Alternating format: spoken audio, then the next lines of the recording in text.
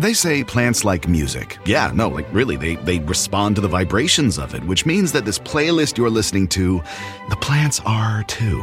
You know what else plants like? Organic soil from Miracle Grow. It's made with all the best stuff like wood fiber and compost. Plus, it's OMRI certified organic, which officially means it's made with superior ingredients. And when you give your plants the stuff that makes them happy, they won't judge you on your iffy playlist. Hear that, plants? So go ahead and give them Miracle Grow. World Corrupt is brought to you by Tommy John. This holiday season, celebrate softness season, Raj, by stocking up on your favorite Tommy John underwear, loungewear, and pajamas. I'd like to see you in some footy pajamas. Oh, loungewear. One of the few words in the English language that could compete with the Germans at the Compound Noun World Cup. Let's just hope that competition does not end in a penalty shootout, Raj. As for Tommy John's, shop their Black Friday early access sale right now and give the gift of comfort to everyone on your list, including yourself, with little Tommy John's men's and women's loungewear. I want to know who came up with the campaign Softness Season. Oh, they need a raise, because I've loved wearing these beauties as we pod, and because I'm only visible from the chest up at all times, they're all I've had to wear from the waist down, Thomas. I thought softness season was just called aging. I now really hope that we do not have to do a 6-episode in studio together, Raj. Shop Tommy John's Black Friday early access sale with 25% off site-wide at TommyJohn.com/world. Get 25% off for a limited time only at TommyJohn.com/world. Go right now to TommyJohn.com/world. See site for details. Softness season. No matter how bleak things get, we have to try to give people some inspiration, something to believe in. Moments like these, athletes in history have worked out how to seize the spotlight, to seize the moment, and created enormous social change.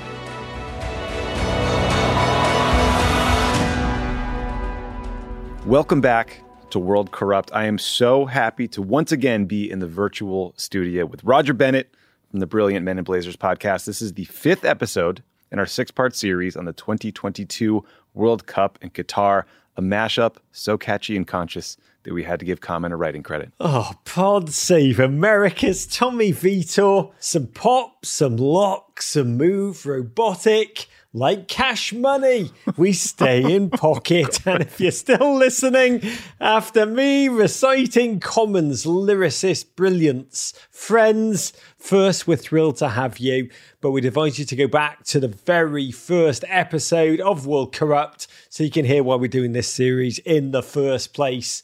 It's all to do with FIFA's history of unchecked corruption and what life is really like for the migrant workers in Qatar who built all the infrastructure needed to make this tournament even possible for the world's viewing pleasure. You'll also get to hear Roger and I try to make each other laugh at the most inappropriate times possible. So that is, I think, a bonus. And thank God the editors on this project work for Men in Blazers. But Tommy, back to today's pod, and brace yourself, listeners, as we dive into how the broader football world is responding or not responding to concerns about Qatar's human rights record as we inch ever closer to the kickoff of World Cup 2022. And we should probably make it clear, we're talking about the football world at large here. We're not talking about the Megan Rapinos or the Tim Sparvs of the world, both of whom you heard from in the last episode. Such singularly wonderful individuals do exist. But right now, we're looking for demonstrations, really, on a grander scale. So those individual players, they stepped up a little faster than the footballing establishment, if you will. Exactly. That very much larger footballing establishment, which really only started the signal they were even aware a World Cup in Qatar was happening back in March 2021. With who else? The Norwegians. They took the field in Marbella, Spain, before their first World Cup qualifying game against mighty Gibraltar. Which it turns out is more than just a rock, Raj. The mighty Gib, yeah. They've got a football team too. And the Norwegians trotted out for warm-ups onto the field in that game, wearing T-shirts that said, human rights, respect on and off the pitch. And then the very next day, Germany followed suit before their home game against Iceland. The starters lined up pre-game with human rights spelled out in big white block letters. They almost looked hand-painted, splashed across black T-shirts. T-shirts are, I mean, look, I guess that's something. Yeah, think of T-shirts as football's factory setting when it comes to statements of any kind. That's where they like to locate their activism, their protest. That's become the norm. But as the tournament grew closer and journalists started to ask the managers, the teams, the players questions, uncomfortable questions about how they would actually approach Qatar, there was really a lot of silence, which meant that the one man who did not hold back thundered like a biblical prophet in the book of Jeremiah, especially because he happened to be one of football's most cantankerous oracles. Alexi Lalas? No, Tommy. I am talking about Dutch national team manager Louis van Gaal, LVG. Really, a legendary coach, a gent who's won it all, the Champions League, titles at the biggest clubs in Europe. Yes, as he's aged, he admittedly has morphed a little bit into that wacky uncle who turns up at Thanksgiving. You all know the type, the one who just dips his turkey straight into the gravy boat repeatedly, unapologetically. Please, God, don't let that be a metaphor for something else. No metaphor. In fact, I'm sure the Dutch have a really long compound noun for double dipping. And Van Gaal, aged 71, he's back, managing his home nation, the Netherlands. And in March of this year, during a press conference, ahead of the Dutch game with Denmark, the man we call LVG was asked about Qatar hosting the World Cup, and he said this. Ik vind dat belachelijk dat we in een land gaan spelen. Rod, can you help me out with what the notorious LVG was saying there? My Dutch is not what it used to be. Bit rusty, Tommy. Yeah, a little bit. Well, let me tell you, LVG, he just completely and utterly emptied the clip, saying, quote, I think it's ridiculous that the World Cup is there. We're playing in a country that FIFA says they want to develop football there. That's bullshit. But it doesn't matter. It's about money, about commercial interest. That matters in FIFA. But he said it with a lot more I love that. I love that honesty. So that started an avalanche of other managers and players speaking out, right? They're inspired by his straight talk, his candor, his courage. A Dutch David staring down a Swiss Goliath, right? Not quite, Thomas. Damn it. The messaging we saw from so many of the other powerhouse nations in the wake of this moment, it was a lot of, we're working on a plan. We know it's in Qatar. We know they've done some bad stuff. We're workshopping some ideas. Trust us. It's complex. It's going to take a little bit more time. But we got this. All right, I'm a Democrat. I know this one. It's the old pretending it's not happening and hoping it magically goes away strategy. I feel this in my bones. Which is how, I approach much of my life, Tommy. I like to think of myself as half human and half ostrich. And among the nations that employed my strategy, England. They were adamant for the longest time that they were discussing, grappling with a complex plan. And one source told The Independent's Miguel Delaney, who's been quite dogged on this issue, that they were taking so long because they wanted to do something with more authority than, quote, just wearing a T-shirt. Okay, I mean, look, it's a complex situation. That's understandable. It sounds promising. How did that turn out? England's captain, Harry Kane, along with the captain of 9 other European nations, will wear an armband with a rainbow on it during World Cup matches, an armband that supports an anti-discrimination campaign called One Love, which it's a nice gesture for an incredibly worthy cause. But the captain's armband, it just sort of rests on their bicep. For a nation that promised, remember, more than a T-shirt, they ended up with something that is quite literally less than a bloody T-shirt. So I think we both agree that the armband isn't all that inspiring, but what did English team fans think? Fans and media were pretty quick to announce their underwhelmed displeasure. The football journalist Daniel Story wrote, wearing an offshoot of a rainbow makes it appear as less of a targeted statement towards Qatar's treatment of minorities and more a vague, wouldn't it be lovely if we all got along? What I'm taking away from this armband saga is that the bar was set relatively low. Did any countries decide to kind of baby step over that thing? I love that, the armband saga. You make it sound like an old Viking tale that's been handed down over centuries. But Tommy, it will probably not surprise you at this point that the game's moral compass, once again, snaps towards Scandinavia. And this time, we're talking about Denmark, who, along with their sponsor, the athletic brand Hummel, released muted, monochromatic uniforms with the country's crest and sponsor signage nearly invisible. They're going to wear this in every game, camouflaged unobtrusively into the background of their shirts. Hummel unveiled the jerseys with a statement on Instagram in which they said they do not wish to be visible in a tournament that has cost thousands of lives. And they also released a third all-black kit that they said will represent the colour of mourning, adding, "We support the Danish national team all the way." But that isn't the same as supporting Qatar as the host nation. That shows some real thought.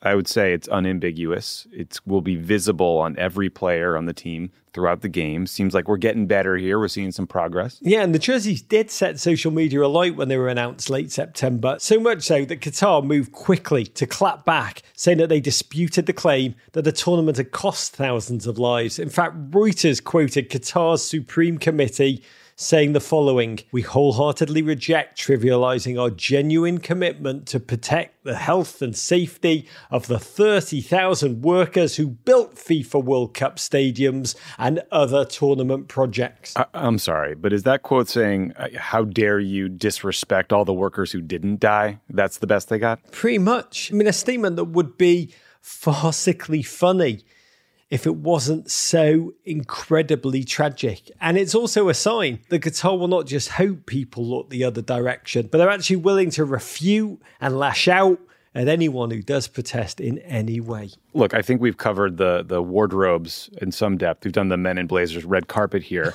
Is anyone doing anything outside of the uniform space? Well, let's go back to England for a moment here, Tommy. One thing the English Federation are doing that does have the potential to have substance, maybe substance curious, you would say, is that they'll reportedly invite migrant workers who've helped build the stadiums and infrastructure into their camp to meet with and speak with their players. The English FA has also vowed to lobby FIFA over new labour protection laws. Now I'm starting to feel a little hope here, Raj. Because these players, the managers, everyone working in the clubs, they're human beings, right? I mean, they are going to be impacted by hearing directly from these workers, the people who have been harmed by this World Cup. These conversations, they'll stay with them. You know, this feels like real, actionable promise. It has some potential here. What about the US? What are our guys doing? Late in October, US Soccer, they quietly signed on to support Human Rights Watch's fund that's pushing for $440 million in compensation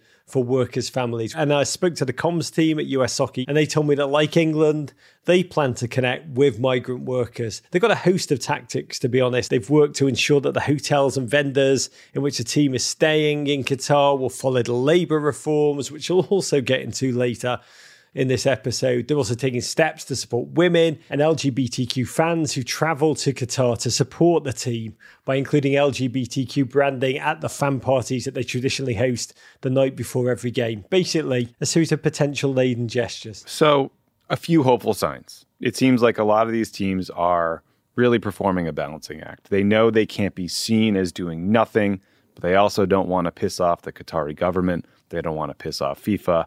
I guess I just can't decide if they deserve credit for trying or criticism for taking so long and taking such, incremental steps, if we're being honest. Look, Tommy, it's true. This is complex, and football federations are by nature a conservative bunch. So this is what we are going to see. Really a lot of small nibbles, infancies in the right direction. Look, we're doing stuff, and what the federations decide and what the actual individual players end up doing, that could be so much more, but we're not going to know until a ball is kicked. In my heart, I would love it if it was an American player taking that next step, a player from the nation I love so much. I want so badly to see a meaningful response, and I believe that this squad, I know them so well. So many of them are bright, young, socially conscious players.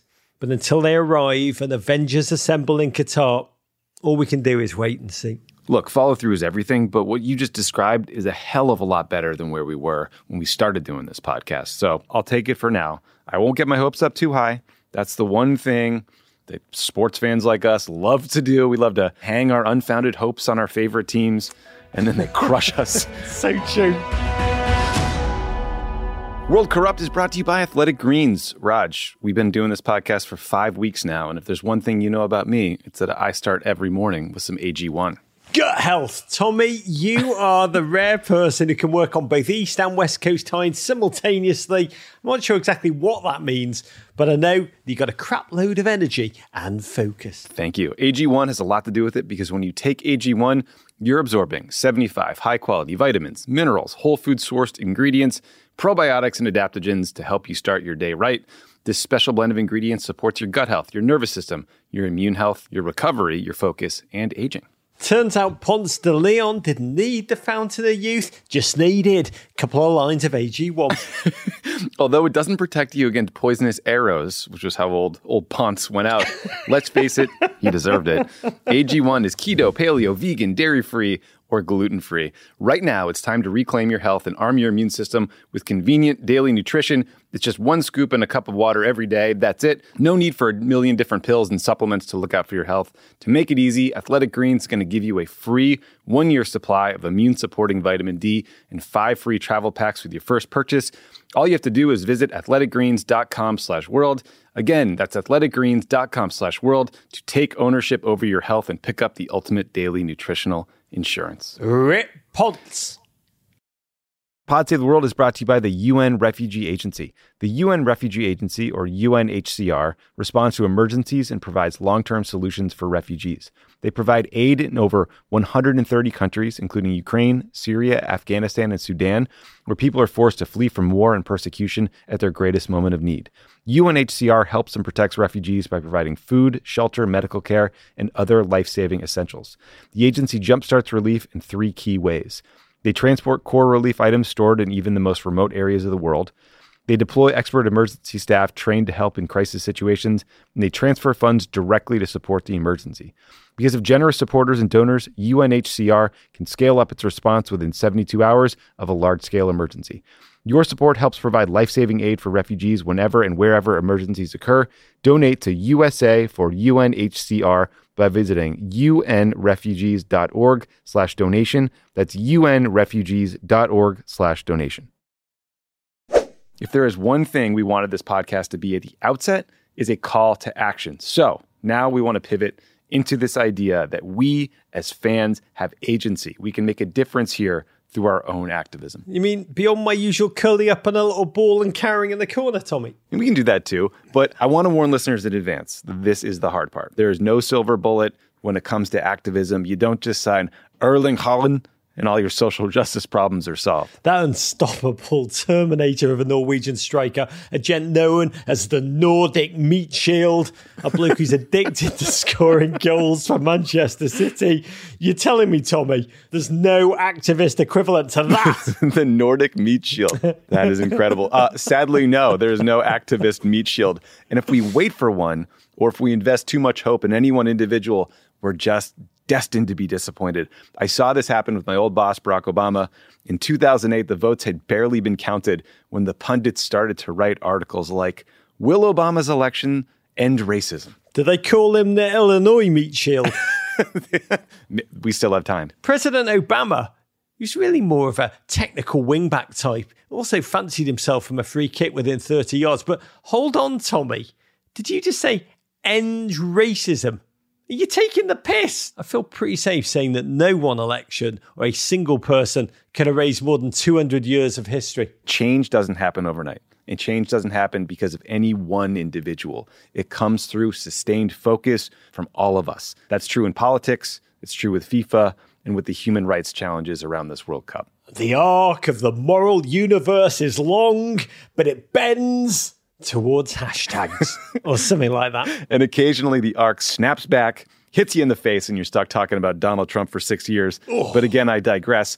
The first step in our process to try to figure out how to right the wrongs from this World Cup, though, is to listen to the people who are actually hurt. And that's why we reached out to Malcolm Bidali. Malcolm's an incredible bloke. He's a labor rights activist from Kenya. He spent several years working in Qatar as a security guard. And while he was there, he started to document the conditions, he started to blog about them under a pseudonym until the post got popular and he was outed. And then Malcolm was arrested without charges. He was interrogated. He was imprisoned and ultimately deported.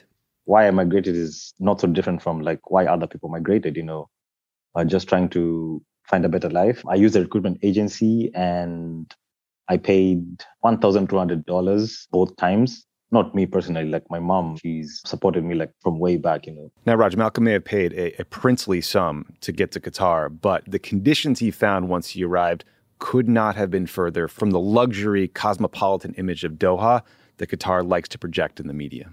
People see Qatar as, with all the high rises and the skyscrapers, but they're actually like slums and places where you wouldn't even imagine would exist in Qatar. So we had like cramped living conditions, and you find like one tiny room, you fit in like 6, 8, 10, 12 people, depending on, the size of the room. And there is no sense of privacy at all. And you also have mold on the walls, bed bugs, obviously on the bed. No one should have to live like that, Raj, but especially not in Qatar, where, as we talked about in previous episodes, the actual Qatari citizens are some of the richest people in the world per capita because of Qatar's tremendous oil and gas resources. I remember when the Emir of Qatar brought 6 Greek islands back in 2013. I don't know, maybe only buy 5 islands and use the savings to build decent housing. I like this brainstorm. Or maybe rent out one of your islands for a couple hours. Thomas, are you pitching me on one of your timeshare Ponzi schemes again?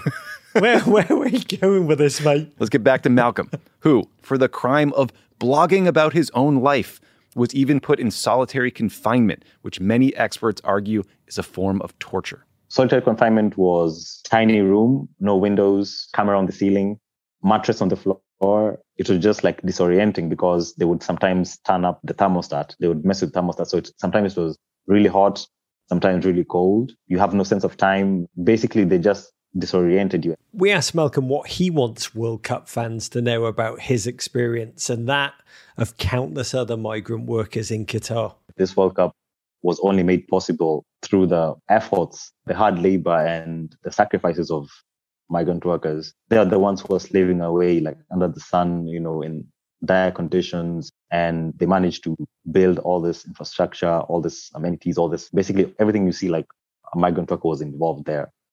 As human beings, we could try to be more proactive and be more involved in these stories, in these human beings. And we should strive to hold the government of Qatar accountable, the people who make the decisions. And also we should be vigilant, not just during the World Cup, but also after. Qatar knows that the World Cup is happening, whether we like it or not, and there's nothing we can do about it. So they can do pretty much what they want, which is very scary. I believe things will get much worse because of the spotlight will decrease significantly. So that's really the key point here, Raj. It is too late to prevent the World Cup from happening in Qatar. But when the games are over, the damage doesn't go away. Life doesn't magically get better for these migrant workers. So the question is, how do we use this period of acute attention on the World Cup to push for changes and to help people now? And to try and answer that question, we've interviewed a slew of brilliant people from some of the leading human rights organisations around the world. And Tommy, I realise I've never known what the right collective noun for that is. Is it a swarm, a shoal, a pride? A murder of crows? I don't know. Too on the nose there. Sorry. It's a gaggle. Let's say a gaggle. And in previous episodes, you heard from Michael Page at Human Rights Watch. You heard from Nick McGeehan at Fair Square. And today we'll hear from May Ramanos of Amnesty International. Now, all these organisations have spent years documenting and publicising the treatment of migrant workers in the Gulf. And May told us Qatar did make some changes to its labour practices. 8 years into this, Qatar finally agreed to sign this agreement with the International Labour Organization saying we're going to reform the system, we're going to get rid of the system, migrant workers can leave the country without the permission of their employers. They can change jobs too. We have a new minimum wage, $275. We have also these new courts, labour courts. If you are not paid, you go to the courts 3 weeks. You have your judgment. If the company did not pay you, this is a fund we created and the fund will pay you. And I think since then we have started to see some improvement, but while the legal framework is better, sadly, the enforcement of these changes remain very weak, meaning that abuses continue to take place. Malcolm Bidali, he agreed. On paper, they have made changes, but in reality, it's still the same, if not worse. Nothing has changed. And the Qatari government is hoping that nobody even talks about these issues. In fact, they initially tried to impose a series of restrictions on journalists covering the World Cup that included banning international TV crews from filming where migrant workers live, and they even threatened news outlets with criminal and civil liability if they produced reports, quote, offensive to Qatari culture, Raj. So basically, the message is do our PR or go home. So much for recording episode 6 of this bad boy in Doha, right? Though I should note, Raj, The Guardian, who broke the story about all these press restrictions and so many other stories about this World Cup, later reported that Qatar amended its film permit application and relaxed some of these rules. These aren't empty threats. And in 2015, 2 BBC reporters, they were arrested for investigating the treatment of migrant workers, as were 2 Norwegian journalists just last year. Now, luckily, there are still journalists doing courageous reporting in Qatar. And even more importantly, we all have a voice. We can help get the word out ourselves. It's why we wanted to do this series in the first place. We have to use this moment, while the whole world is watching, to put as much pressure as possible on FIFA and Qatar to right these wrongs. That's why many of the human rights groups we talked with are leading a campaign called the Pay Up FIFA Initiative. Here's Nick McGeehan from Fair Square.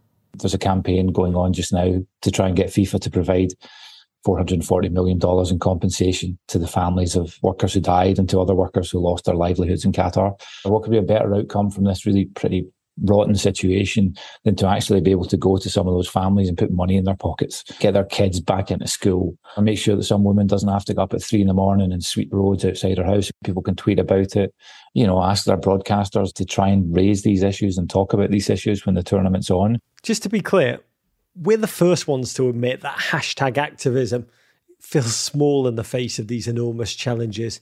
But if enough people call out FIFA and the football associations that remain silent, they might actually listen. We made some social media graphics that listeners can use to help spread the word. Raj and I will tweet them out, we'll post them on Instagram, and you can find them on the Crooked Media website. That said, changing labor practices in Qatar itself will be a lot more difficult. Now, in fairness to the Emir of Qatar, a major obstacle for him is the fact that a lot of Qatari citizens don't want things to change. I'm sorry, Tommy. Did we just hear you say, in fairness to the Emir? Yes, I got a all expenses paid trip to Doha like my guy, Tom Brady. And look, now I see things clearly. Oh, I'm sorry, Tommy. Did you just compare yourself to Tom Brady? Thought I could just slip that one in there. I guess not. Okay, this is a deep cut, Raj. Last year, Tom posted this bizarre, highly produced video about his family trip to Qatar on his Instagram page. He was talking about hanging out with the Emir's sister, and it hurt my heart. No, they call him the good Tommy. That's all I'm saying over there. And it also turns out that the vacation in Doha, maybe it's not great for your marriage. Oof, too soon, Raj, but also duly noted. The point I was trying to make before you rudely interrupted my fantasy about vacationing with the Brady family is that even if leaders try to make these kinds of systemic changes, it takes time and constant attention to implement them because there will be resistance from people, resistance from institutions that just don't want to change. And speaking of people and institutions that don't want to change, FIFA's also announced that cities and stadiums must meet human rights requirements as part of the due diligence around the next World Cup 2026, which, remember, listeners, will be held in the United States, Mexico, and Canada. NAFTA land. It's good to hear that FIFA is diligent about something other than collecting bribes. I guess we'll find out. And these changes are obviously too late for Qatar, but they are important. And the real test will be whether FIFA actually abides by them, because we know that Saudi Arabia is already planning to spend $40 billion to bid for the 2030 World Cup in a joint effort with Egypt and Greece. Yeah, Raj, it's safe to say that if Saudi Arabia and Egypt are awarded the World Cup, the new FIFA human rights considerations are as worthless as Tom Brady's promise to never leave New England. Tommy, don't you have one of those therapy sponsors on some of your many podcasts? Because, just saying, you might want to start using it. It's not a bad idea, Raj. Support for Pod Save the World comes from the International Rescue Committee. The IRC works in more than 50 countries, serving people whose lives have been upended by war, conflict, and natural disasters. In places like Gaza, Ukraine, and Sudan, displaced families are experiencing war, extreme hunger, and life-threatening injuries. In Gaza, ongoing violence, bombardment, and blockade have made survival difficult for families living in damaged buildings and tents. The lack of safe water, medicine, and healthy food contributes to the spread of diseases, and children are especially at risk. The International Rescue Committee is working with local partners in Gaza to provide life-saving medical care to injured civilians. The IRC works around the world to help families in crisis by delivering critical supplies such as therapeutic food for malnourished children, clean water, cash assistance, and more. Your donation will support this work and help children and families survive. Listen, the International Rescue Committee is an incredible organization. They are doing the Lord's work all around the globe. I have donated to them, for many, many years now because I know that my dollar will go towards helping people. It's not going to go to administrative costs or overhead fees. It's just an incredible group doing great work. I hope you'll consider them. Donate today by visiting rescue.org/rebuild. That's rescue.org/rebuild. This show is sponsored by BetterHelp. We all carry around different stressors, big and small. When we keep them bottled up, it can start to affect us negatively. Therapy is a safe space to get things off your chest and to figure out how to work through whatever's weighing you down. If you're thinking of starting therapy, give BetterHelp a try. It's entirely online. It's designed to be convenient, flexible, and suited to your schedule. Just fill out a brief questionnaire to get matched with a licensed therapist and switch therapists anytime for no additional charge. Listen, if you're listening to Pod Save the World, you need some therapy. If you're watching the events around the world that might freak you out, got this election coming down the pike. There's a lot of stuff that people are stressed about, that are anxious about, stuff that makes you lose sleep, and therapy can help. Get it off your chest with BetterHelp. Visit BetterHelp.com/crookedworld. Go today to get 10% off your first month. That's BetterHelp, HELP.com/crookedworld. Donald Trump can't leave the courtroom, so just to rub it in a little, Pod Save America is going on tour. He's probably asleep right now, but if he were conscious, he'd be so jealous. The Democracy or Else tour begins in Brooklyn on June 26th, followed by Boston on June 28th. Then we go to Madison, Phoenix, Ann Arbor, and Philly. See all the tour dates and get your tickets now at crooked.com/events. Talking of therapy, Tommy, let's get into it here a little bit and discuss how we're feeling about this World Cup. We're nearly finished with 5 episodes of this podcast. It's really been a journey on which we both set out together to learn more about this competition, the way it was awarded, the very real human cost at which it's come. So, Tommy, let me ask you this. How are you feeling? Other than a bit like Matt Damon and Robin Williams on the couch right now? It's not your fault, Raj. It's not your fault. I'm not going to let a single 90s movie reference go unspoken on this podcast. Okay, some positives first. I'm a positive guy. Please. I feel so much better informed now about the treatment of these migrant workers and the true human cost of letting Qatar host these games. I know you signed up to do this podcast with me because you thought, oh, this foreign policy nerd will know this stuff already. It'd be like a cheat sheet. But I truly learned a lot from all the people who agreed to talk with us. And, I'm so grateful to them for their time. But it made me angrier about this whole situation. I also feel grateful to all the people who have listened to this podcast so far and who have told us how much they have been struggling with all the same issues. And look, I'm amazed by the fact that people actually want to listen to us work through this stuff in real time. I didn't see a single tweet that was like, shut up, watch the games, stick to politics, you loser, or at least, not from people who didn't already think I was a loser. I didn't want to mention it, but that one tweet from your mum, surprisingly harsh. She can be brusque. But look, I'm also excited that the campaign to get these workers and their families some sort of financial compensation seems to be gaining steam. I really do think that is achievable. Now, okay, reality check. What is daunting and what will probably keep both of us on the psychiatrist's couch for some time now is the reality that sports are big business and only getting bigger. And the more money that washes into these games, the bigger the TV deals, the brighter the stage, the more it will attract exactly the kinds of people who put profits ahead of human lives. So that is what we're up against. Over to you, Raj. Can I be your Dr. Melfi to your Tony Soprano? Those goddamn ducks. Here's what I will say, Tommy.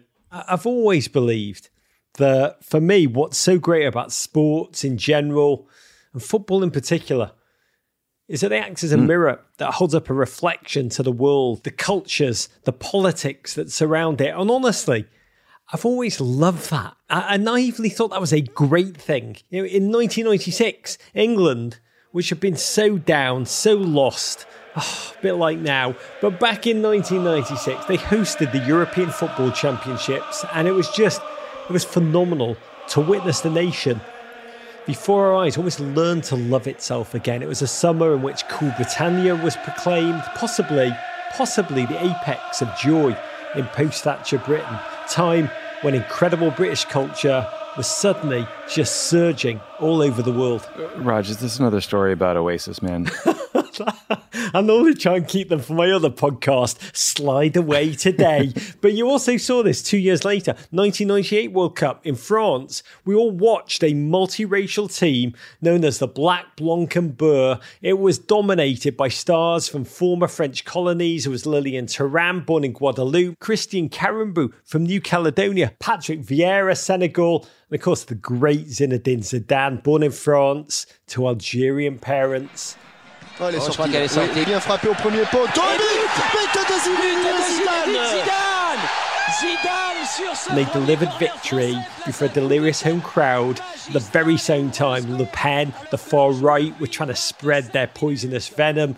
And this team showed both the world and France a new face, a proudly multicultural nation that could be the best in the world. Similar thing happened in Germany, 2006, a World Cup that's often viewed as modern Germany's coming out party. The Olympic Stadium at Berlin explodes into noise and colour because Germany have done it. Some 17 years after the fall of the Berlin Wall, they put on a competition that was so joyous. A unified Germany showed itself ecstatically to the world. I love that story. I'm no longer looking back in anger. I'm feeling better already, Raj. Or as Liam would say, it's getting better, man. But that was the good news. The bad news, brace yourself, Tommy. What I've also come to learn, at least since 2010, is that it also works the other way. And as our world becomes ever more chaotic, dark, and full of terrors, we get to watch those horrors play out in front of us. Football, yes, it's still a mirror, but what we now glimpse in its reflection, it's become abhorrent. Russia 2018, Qatar 2022, and when Qatar's Emir thanked Vladimir Putin a few weeks ago for what he said was Russia's support organising the upcoming World Cup, these allegiances, this propaganda, these headlines, that's what makes the cognitive dissonance ahead of this World Cup just so incredibly difficult. That awareness is what they call progress, Raj. Yeah, that is true. And by the way, I also have to try and force myself to believe in the general goodness of humanity. I do. And we are seeing glimmers of hope. I mean, mayors across France have said that they're not going to hold the big watch parties in town squares this World Cup. And the local authority in London quickly followed suit. So we'll be deprived of all those television shots and social media videos of people flinging beers into the air every time Karim Benzema or Harry Kane scores, which I think is really the point of football, the beers in the air. But ultimately, these are small gestures in which you can only take a modicum of solace. But there is another item which somewhat dulls my perpetually razor-sharp anxiety, and that's the knowledge that in moments like these, athletes in history have worked out how to seize the spotlight, to seize the moment, and created enormous social change. You mentioned in the first episode of this podcast about the legendary US track and field star Jesse Owens winning 4 Olympic medals and then delivering a big American FU to Hitler at the 1936 Berlin Olympics. Tommy, Muhammad Ali, Arthur Ashe, Billie Jean King, and it's not just American athletes of yore. This World Cup, Raheem Sterling will lead the English attack. This is an incredible gent who recently confronted the entire nation about the racism that has stained British football since its inception. And he's not alone. Marcus Rashford may be in a bit of a slump on the field at the moment, but Marcus Rashford, the Manchester United striker, took on the entire British government during the pandemic to ensure that food-insecure children were able to eat at school. And Thomas, it's these people who give me so much hope as we head into this World Cup. And as our old friend Morgan Freeman says, Tommy, hope is a good thing. Maybe the best of things. I love that, Raj. So me and hope, we go way back. It has a layered meaning. There's a literal definition, obviously. But I love that story you just told about the French mayors kind of leading the charge here, because it reminds me of the time when I was working for Barack Obama in Iowa back in 2007. We were getting our butts kicked in the primary by a lot of different people, by the way. And we did something that honestly I felt was stupid at the time, which was instead of making yard signs for people that said Obama, like, the name of the guy that we want you to vote for, the sign said hope. And I bring that up because it was a lesson for me when it worked, when people loved them, when it inspired people, about never underestimating the power of hope. No matter how bleak things get, we have to try to give people some inspiration, something to believe in. And so, look, I hate the fact that we put so much pressure on these players.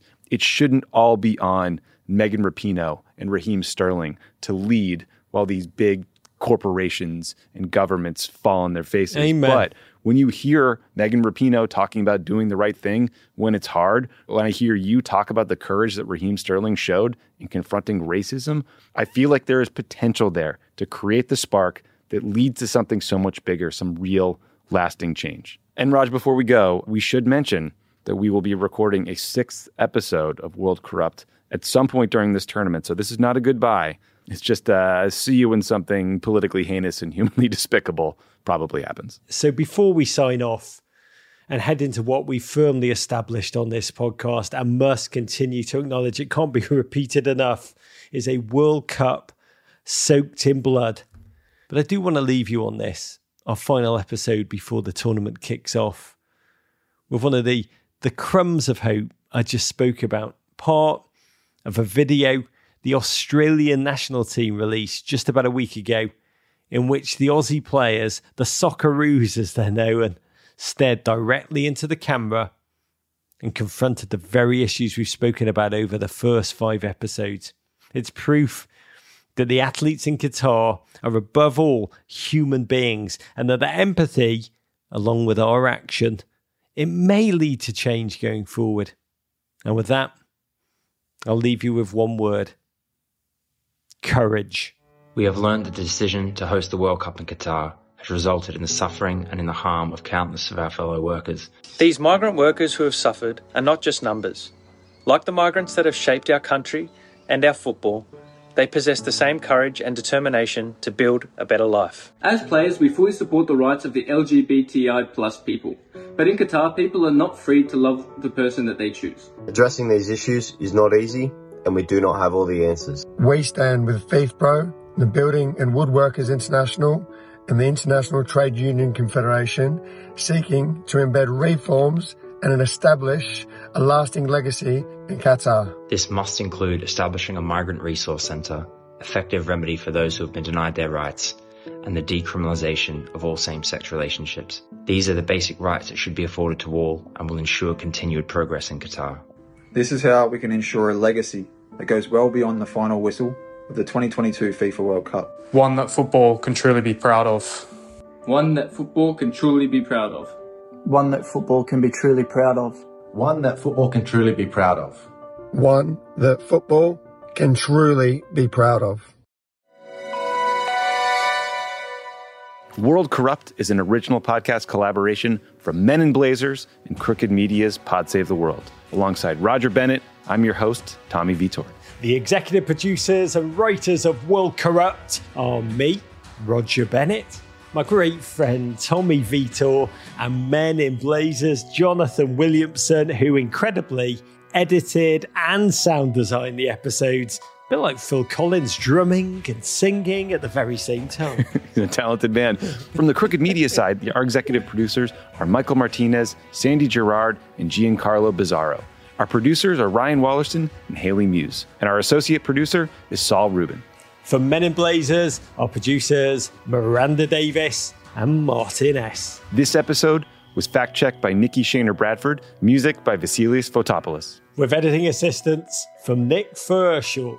Additional production support from Crooked Media's Zuri Irvin, Kyle Seglin, and Ari Schwartz. And Men in Blazers Mix Discarood. Special thanks to Crooked Media's Julia Beach, Amelia Montooth, and Matt DeGroot. As well as Men in Blazers, Scott Debson, Michael Milberger, and Alex Sale for their promotional, social support, and love.